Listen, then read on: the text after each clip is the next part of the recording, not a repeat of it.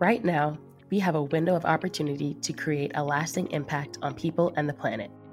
At Sunwealth, we believe this moment is the dawn of the solar generation.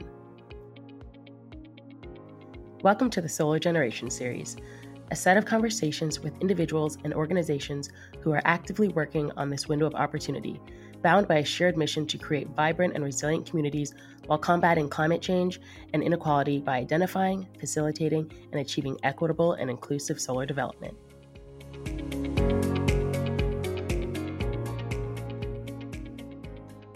Thank you, everyone, for tuning in to the Solar Generation series. My name is Elizabeth Price, Project Finance Manager here at Sunwealth, and I am so excited to be here alongside Lindsey McEntire, Chief Development Officer at SolSource Power, for our first in a series of segments with our partners.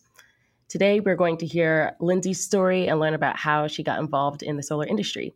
Also, learn about the background on SolSource Power and discuss the foundation and evolution of their partnership with Sunwealth.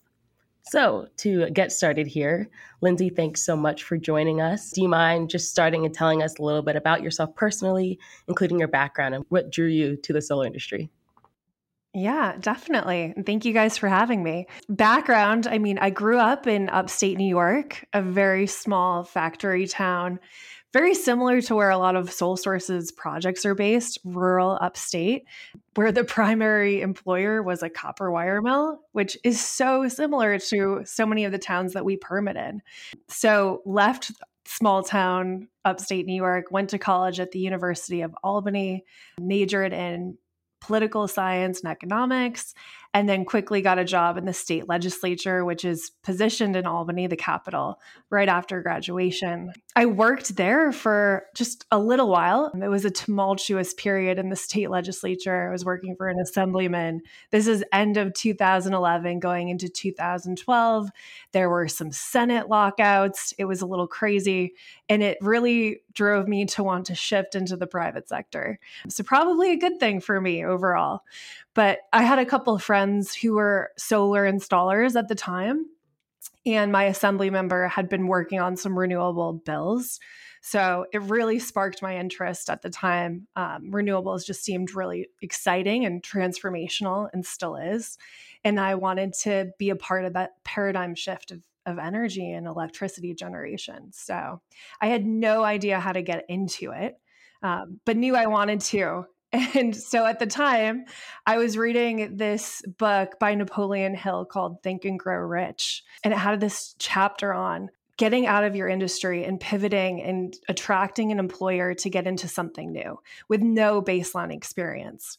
So I took that chapter, I created a proposal to work for free within solar marketing for commercial and residential installers in New York, sent it out, and actually got hired because of that proposal and was paid from day one. There was never like a question that they weren't going to pay me. So it was pretty incredible way to dive into it, right? There's no major to get into solar account management or sales or finance, or at least there wasn't back then. So yeah, thank you, Napoleon Hill, for that tip. Not too long after that, I pivoted from marketing into account management and sales, which I loved and really flourished at. Stayed with this small commercial and residential installer for about 5 years, and then was hired by a big national greenfield development firm to work in upstate New York, greenfield development. So I stayed with them for about 4 years, and pretty early on, realized there was a very major disconnect between the people making the decisions at that firm and the strategy and budgetary decisions and the people who were the driving engine of the company, the development teams, the boots on the ground. So I, at the 4-year mark, was ready to move on and really understood that the only way to have that agency over decision making was to start your own development co. So jumped ship, and in early summer of 2021 started SolSource Power. So my business partner, Joe Bowers, and former colleagues came on at the end of summer of 2021 and Fast forward 2 years later, we have 12 employees and a very large pipeline in the Northeast of really over 100 projects. So exciting start. Exciting start and absolutely crazy pathway to get there. I think it's awesome how you got into the industry. Good for you for being able to kind of just like get in there. But that's awesome. And I guess like a follow-up question, you've been in different positions in the industry and which have gotten you to where you are now. How would you say the industry has evolved over the course of your career? Yeah. I mean, when I started EB, there weren't development jobs. It was residential and commercial sales, and that's what you were doing. The greenfield development programs didn't exist back then because the policy wasn't there to drive it. So it was more a sales role if you were in development rather than working with stakeholders, getting projects through permitting. So it's definitely evolved in terms of size. And when I started, a 50 kW project was a pretty big deal, right?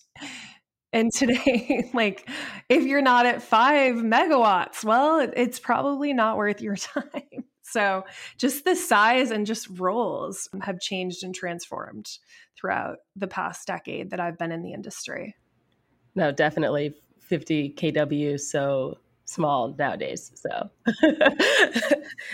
it's great. And I guess kind of looking at where you are now, you're currently the Chief Development Officer at Sole Source Power. What would you say is the driving force behind the Sole Source difference? And how does that ethos play out in your firm's projects or partnerships? Yeah. I mean, the sole source difference is really embedded in our people. We have been able to secure this strategic advantage in hiring and attracting and retaining some of the best people within the industry that I've come across. And our employees are the driving force of the business. We don't have a secret technology. We don't have a software or hardware that gets us through permitting more efficiently.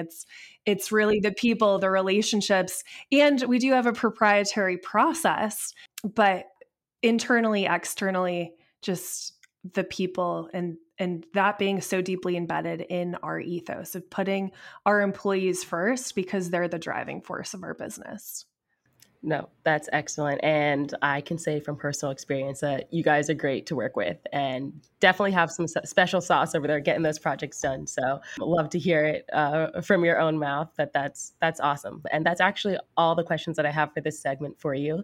So thanks, Lindsey, so much for joining us and looking forward to talking more in our next segment. Great. Thanks.